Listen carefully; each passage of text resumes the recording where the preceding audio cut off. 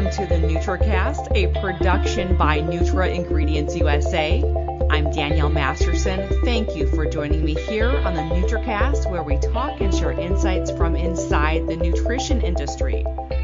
A team of microbiome experts conducted research and crunched the data to reveal 4 macro market trends to highlight major opportunities in supplement development for the year ahead.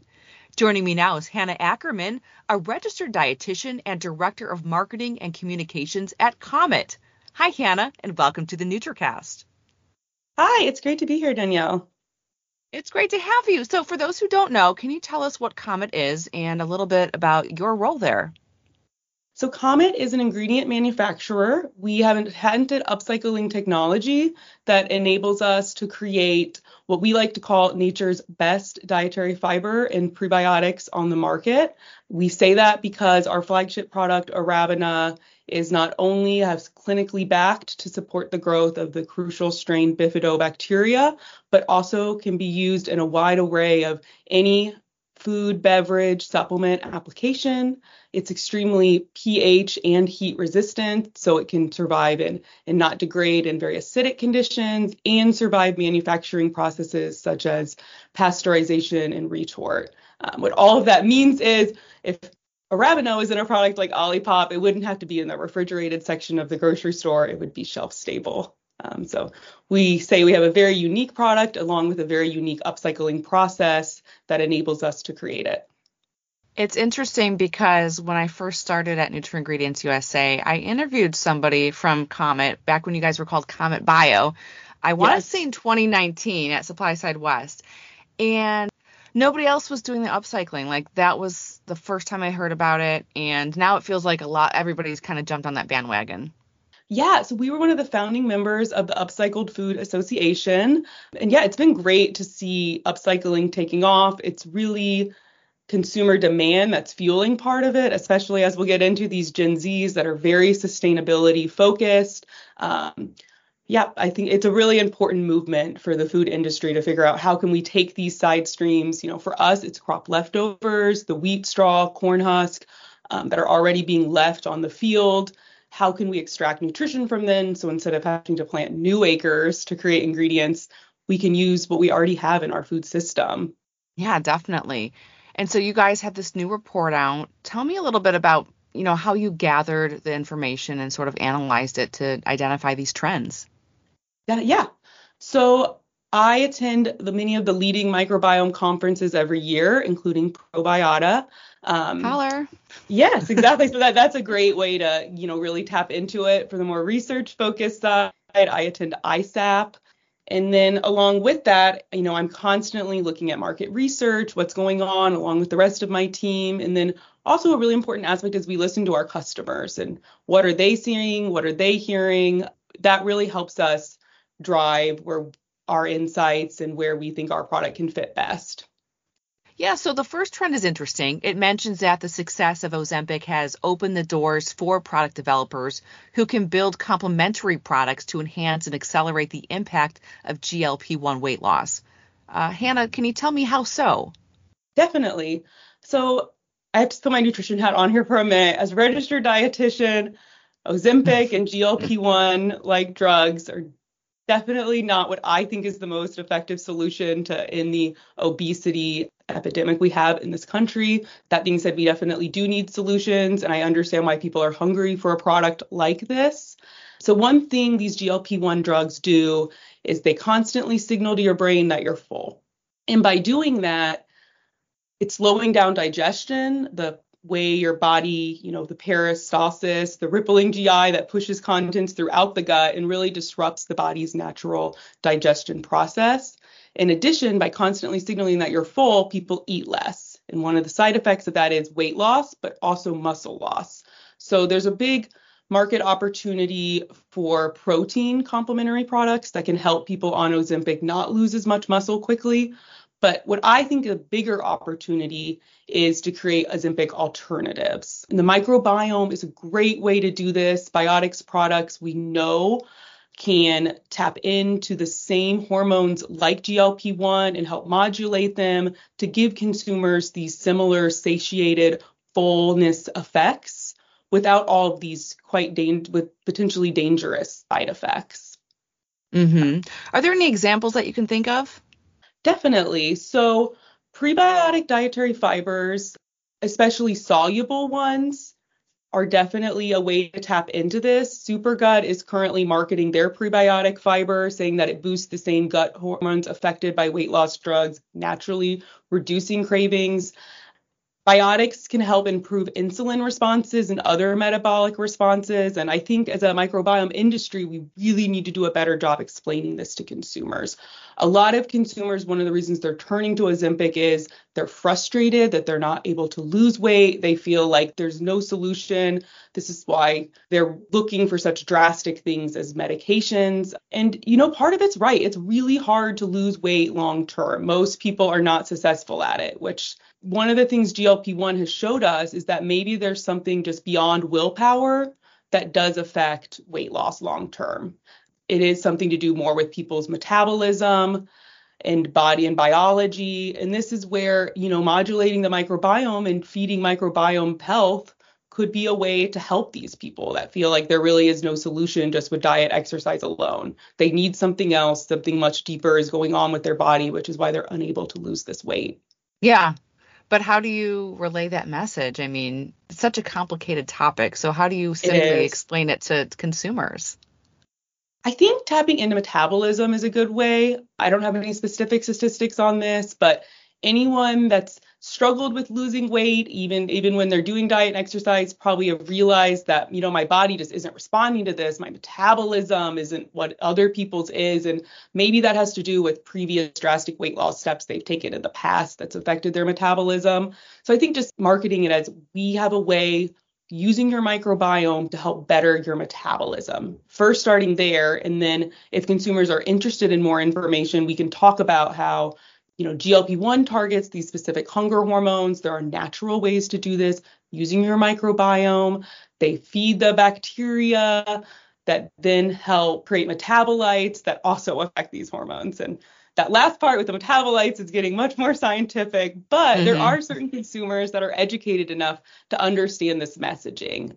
That's one of the great things about gut talk in different avenues. Consumers are getting much more educated on the microbiome, and a percent are able to understand some of this nuanced language. But if they're not, just saying, fiber in general has great benefits for staying full longer. I think a lot of consumers understand this. And then prebiotics go a step further and can effectively help reduce cravings between meals by affecting these GLP-1 type hormones, including peptide YY. That's a big one they found in research. What is it called? Peptide YY? Yes. So PYY is another crucial appetite decreasing hormone.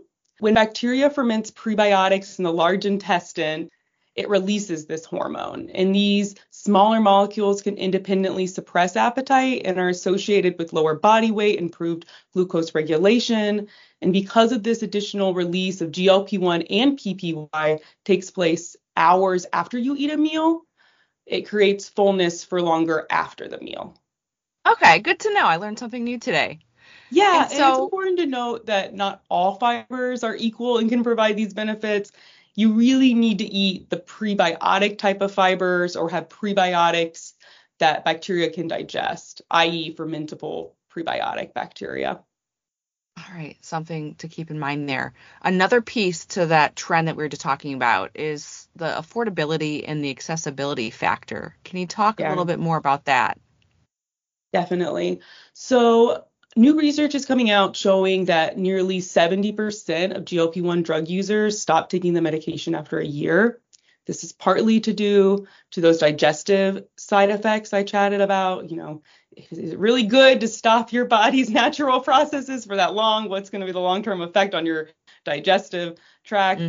We're still seeing the effects of that. But also affordability is huge, and supply.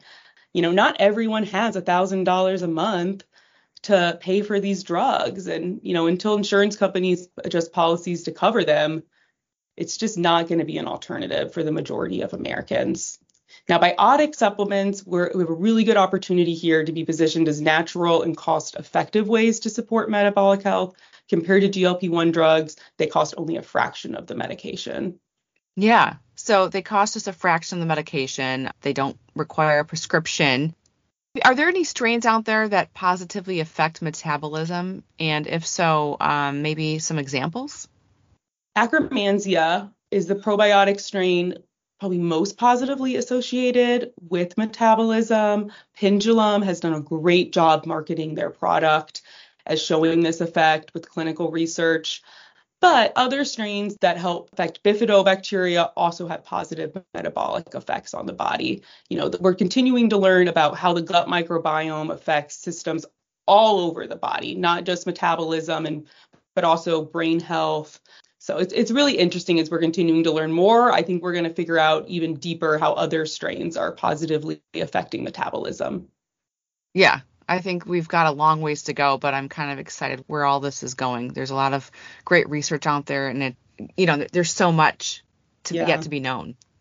Yeah, we're really at the beginning of our microbiome knowledge as an industry. Every year I go to ISAP and different things, and at the end of the conference, there's more questions than answers at times. Mm-hmm. I mean, one thing that's really interesting is, in rat studies and even human studies, when they do fecal transplants, transplant a healthy weight person's microbiome to another, there's positive weight loss effects right away, proving that, there's something deeper going on here beyond biology and willpower that affects weight. And we're still, as a research industry, trying to figure that out. But I'm very optimistic about what the future will hold. I am too. And that is so interesting. Those transplants, I think one got approved for health insurance. C. diff? Yes, it was for C. diff. Yeah. But I think that's it so far. Yeah. For metabolism, we still have a long way to go. But yeah, I mean, even the C. diff fecal transplant research has been really great for our industry, just proving that, this microbiome, it is scientifically backed and there is a lot of implications for health with it. Mm-hmm. And so another biotics opportunity mentioned in the trends report isn't about a strain or an outcome, but it's about a certain group of people. You kind of mentioned them already. Talk to me about Gen Z. Yeah, so I'm lucky enough to work with 3 Gen Zs, and I've learned a ton, not only new vernacular words like sus, but also I feel like I've just gained a lot of insight into this generation because it really is different than millennials. Like Gen Zs in their 20s, I think partly because of the pandemic and just how they grew up, are so much more health conscious than generations before them. And this is a crucial generation.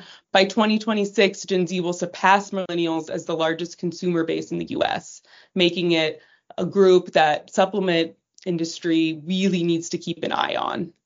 Yeah, so it sounds like it's obviously important to engage with this age group. What are they looking for in their products? Yeah, that's a great question. So Gen Z grew up in a time where they always had Google. It's really interesting. Like as a millennial, it's almost kind of hard for me to fathom always having this amount of access to information and social media. And because of this, they become real digital natives and sleuths. They do a ton of research on products before they buy them, especially nutraceutical products. And they're not only doing this on Google, but they're also doing it on TikTok. Over half of Gen Z women prefer using TikTok as a search engine over Google. This is partly due to the fact that it's video format and just it's easier to listen to and view than having to scroll through Google pages, but also just the relatability and personalization of the results. We really as brands need to be thinking about how can we talk to this group on Gut Talk and be engaging with them, and also engaging transparently with them. Gen Z expects much more transparency from brands. They expect to be able to find sourcing information, environmental impact information of products on company websites. They really want to dig into products and make sure that the products aligns with their worldview. And they're also just so much more interested in health and wellness than other groups that there's such a prime opportunity for the supplement industry to really tap into and figure out how we can better market to this group. Mm-hmm. And if we don't, we're going to be left behind. Yeah.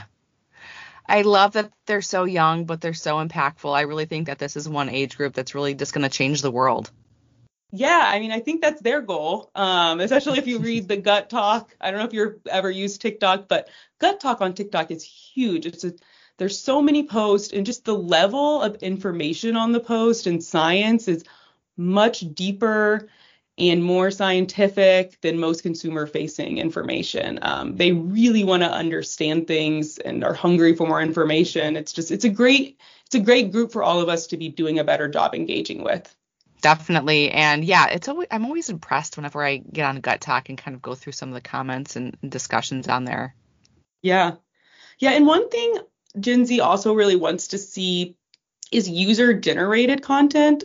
That's one of the reasons why I think Gut Talk and TikTok has been so successful for many brands, is because, they're not only using celebrities to boost their products, like what you see more on Instagram. They really like seeing real customers that are strategically invited to talk about, I just got this product. This is what I think. So brands really need to think about how can they engage with their everyday consumers to make them advocates on these channels, because, these channels enable anyone to put content out there. Mm-hmm. And another hot topic that we always see on TikTok is women's health. Yes. What benefits are women looking for? What did you find in your report? Yeah, so there was a great probiotic discussion on women's health this summer at the conference that you led. And I noticed, thank you. Yes, and I noticed, that had the most engagement and questions, I think, of any panel during the conference, which really shows that people are very interested in this topic. At other conferences, I saw similar things with women's health, that this is really a topic people want to understand more. So first off, I think it's just important for brands to acknowledge that men's products might need to be different than the products for women. We have different biology and different nutrition and health needs.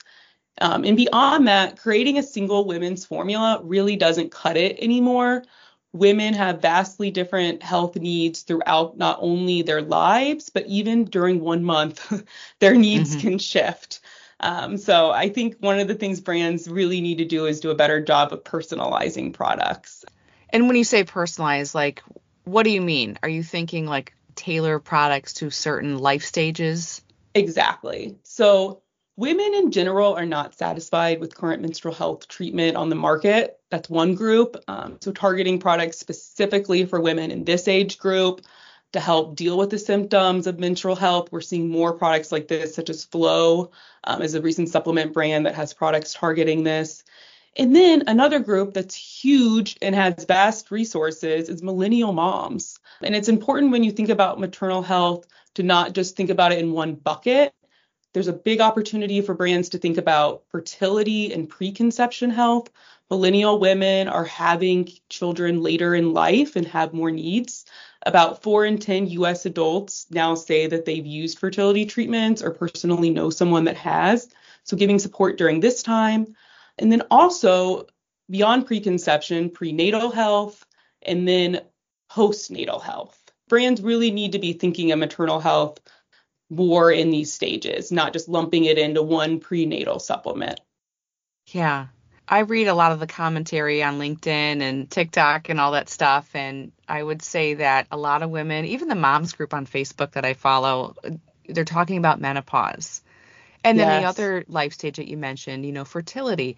I don't know if it just wasn't talked about before or if it's a lot more common now, but I've got so many friends that are taking fertility products, whether it's IVF or some other means. It seems to be such a huge issue.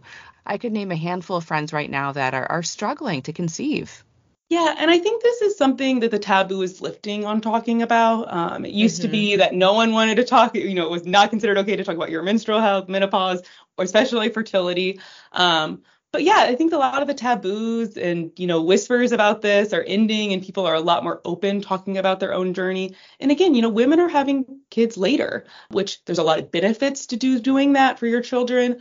But they're also, like anything, there's also drawbacks. It can be harder to conceive when you're older. So there's definitely more fertility support needed for women. And I think many of the people on fertility treatments, especially considering how expensive they are, supplementing them to just increase their chances even a little bit would be really attractive to that group. And then another group that's also seeking more natural solutions is Gen X. Speaking of lifting taboos, Gen X is talking about going through menopause in a way that previous generations just didn't. They're really looking for proactive healthy aging strategies and are much more open talking about it. Hormone replacement therapy is still used by many, but there's a lot of conflicting research in recent years. I think we talked about this at Probiota about its potential links to some health problems. So there are a big segment of Gen X women that are seeking more natural solutions to manage their hormones during menopause.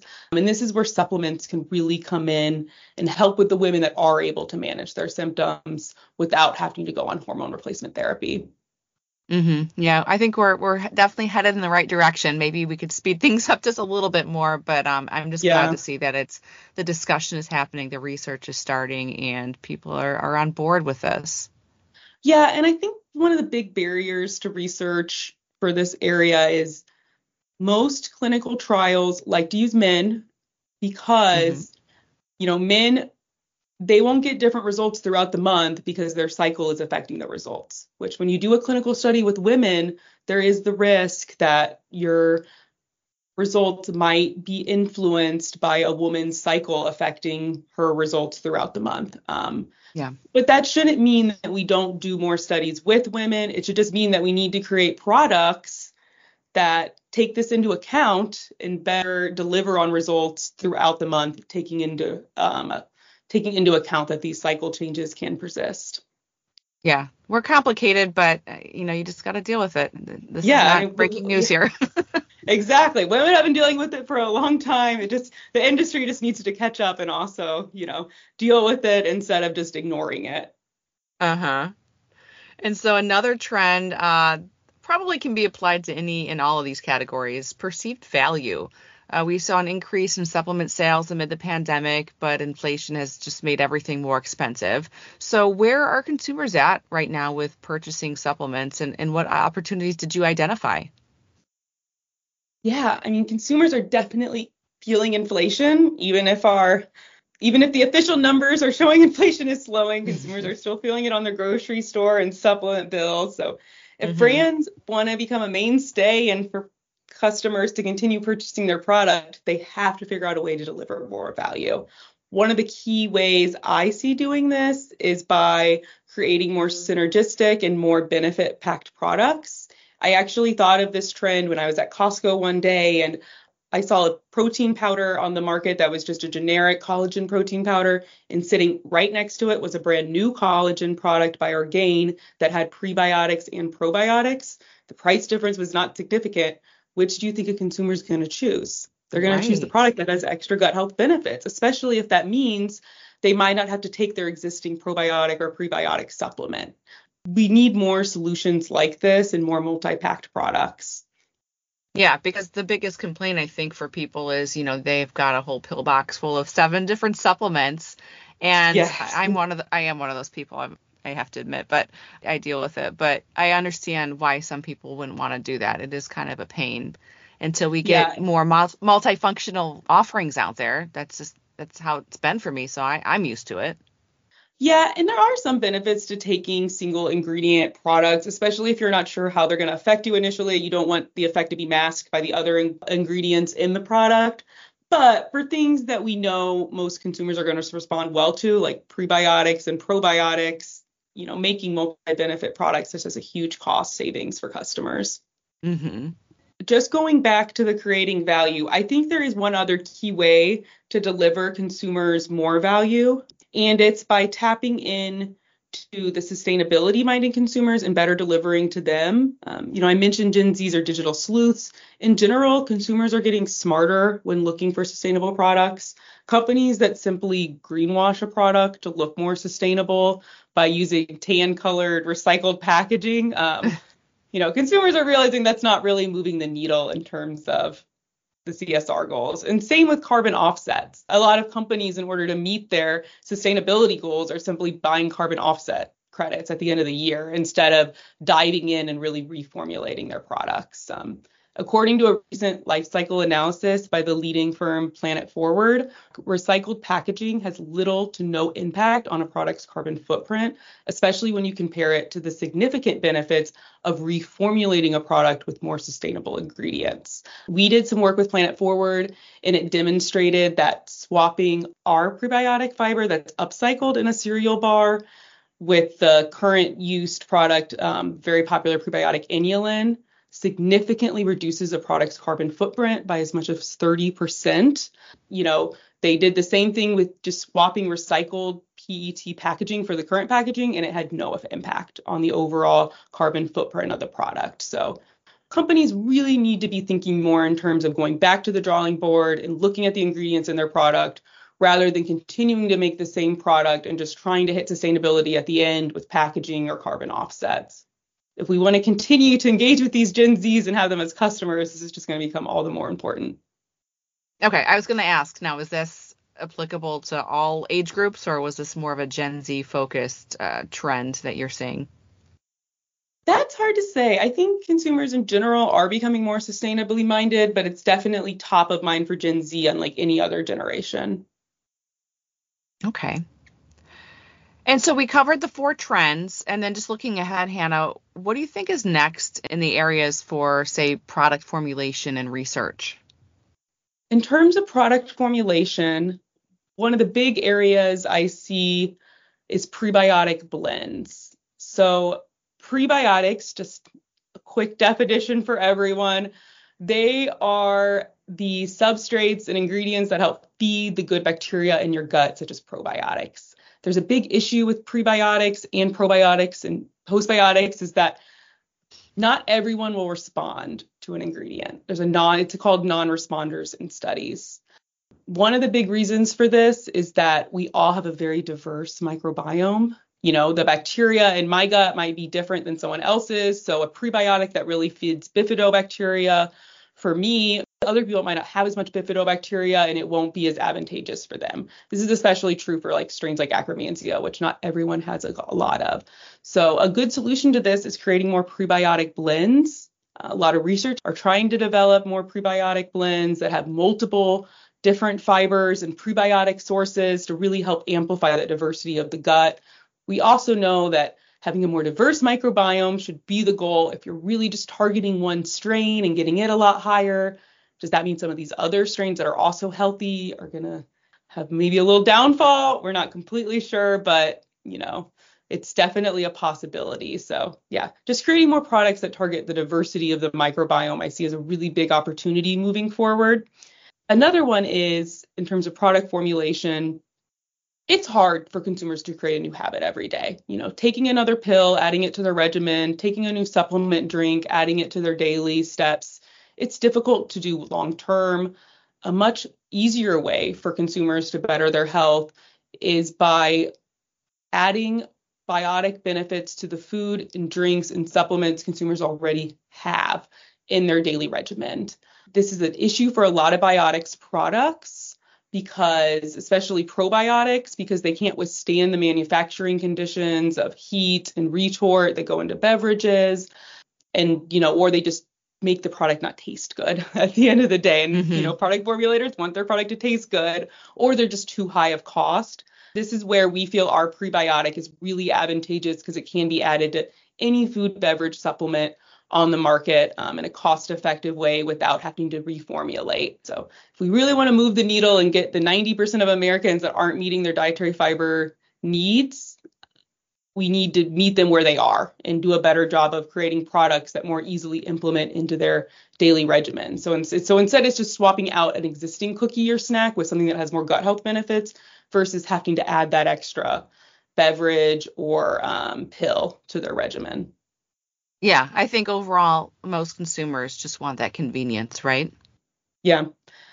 And then in terms of research, what I really see is coming next is, as I mentioned with the GLP-1, we just need to better understand all the modes of action and metabolites throughout the body that we can affect through microbiome modulation, which you would have asked me 2 years ago, it probably would have been the same answer, but that's really what we need to be doing a better job of. And also, For every strain that's out there, we need to have more clinical research on that specific strain. ISAP, when they're looking at the prebiotics on the market and how to define what is a prebiotic, I think this is an area that they're going to dig more into this year and help brands figure out how to clinically validate their ingredient. So I see a lot more there on, not all inulin is the same. All prebiotics are a little different, and we need to have research on that specific prebiotic versus using another brand's research or just the general research about that ingredient, because they can affect the microbiome differently based on the source. Mm-hmm. And before I let you go, what's next? Do you guys have any new updates, research, products, etc.? Yeah, so, I joined Comet when we were still very much a startup. Last year, we had a huge milestone. We built our first dedicated manufacturing facility. And yeah, now we're just moving forward with commercialization. We are looking at, how can we fine tune our manufacturing process to develop even better prebiotics and dietary fibers. So more to come there soon, but yeah. And then also, just like I said, trying to figure out how can we get into more food, beverage, supplement applications that make them taste great and make them convenient for consumers. Because as a registered dietitian, it's really important for me to meet consumers where they are and help better their health. Mm-hmm. Lots of exciting stuff going on. Comet's Hannah Ackerman, thank you so much for taking a deep dive with me into these trends here on the NutraCast. Yes, Danielle, thank you so much for making the time to speak with me. I really enjoyed it.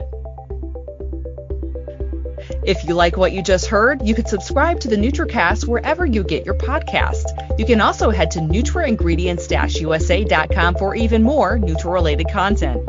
Thank you for listening. I'm Danielle Masterson. As always, I'll catch you here on the NutraCast next week.